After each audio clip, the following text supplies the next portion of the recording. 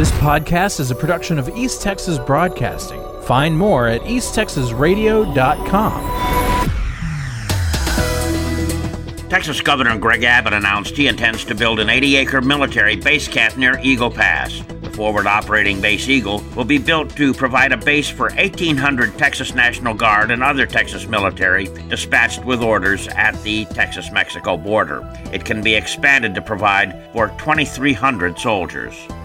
Early voting in the March 5th Republican and Democratic Party primary elections begins today and closes on Friday, March 1st. More than 200 federal and state offices are up for election, as well as a host of elected offices in all of Texas's 254 counties. 7 seats are up for election on the State Board of Education, and 3 are on the Texas Supreme Court and Texas Court of Criminal Appeals.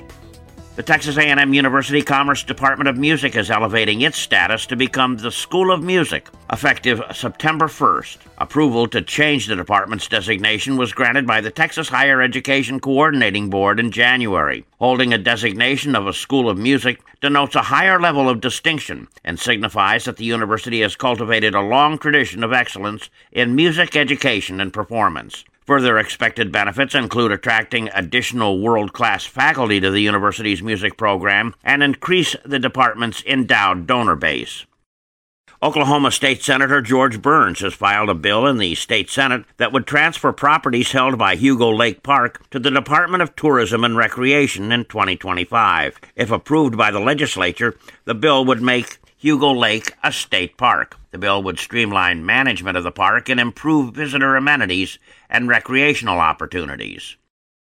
57-year-old George Young of Paris has been sentenced to 50 years in prison after pleading guilty to aggravated robbery. Court documents say he held up an antique store at gunpoint and made off with $70. He then used the money to pay off a fine at the courthouse. Detectives later arrested him at his home. Young had previous convictions over the last 40 years for car theft, aggravated robbery, escape, arson, and burglary.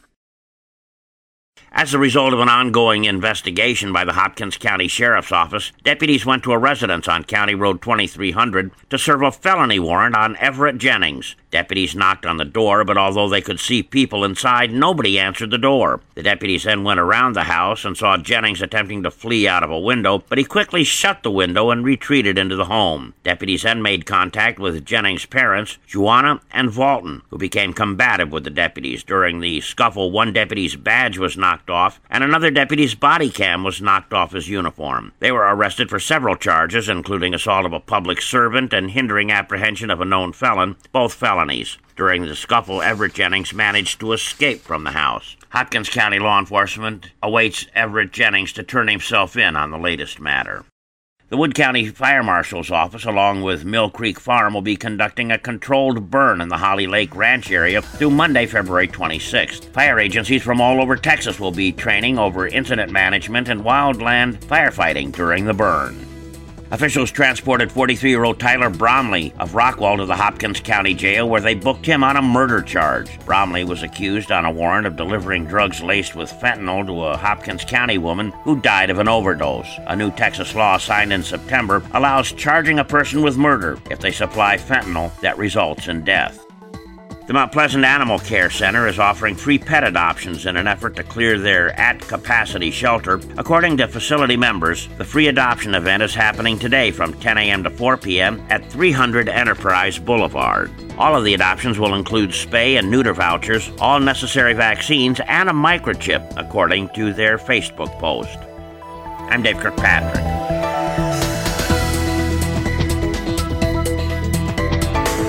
This podcast is a production of East Texas Broadcasting. Find more at easttexasradio.com.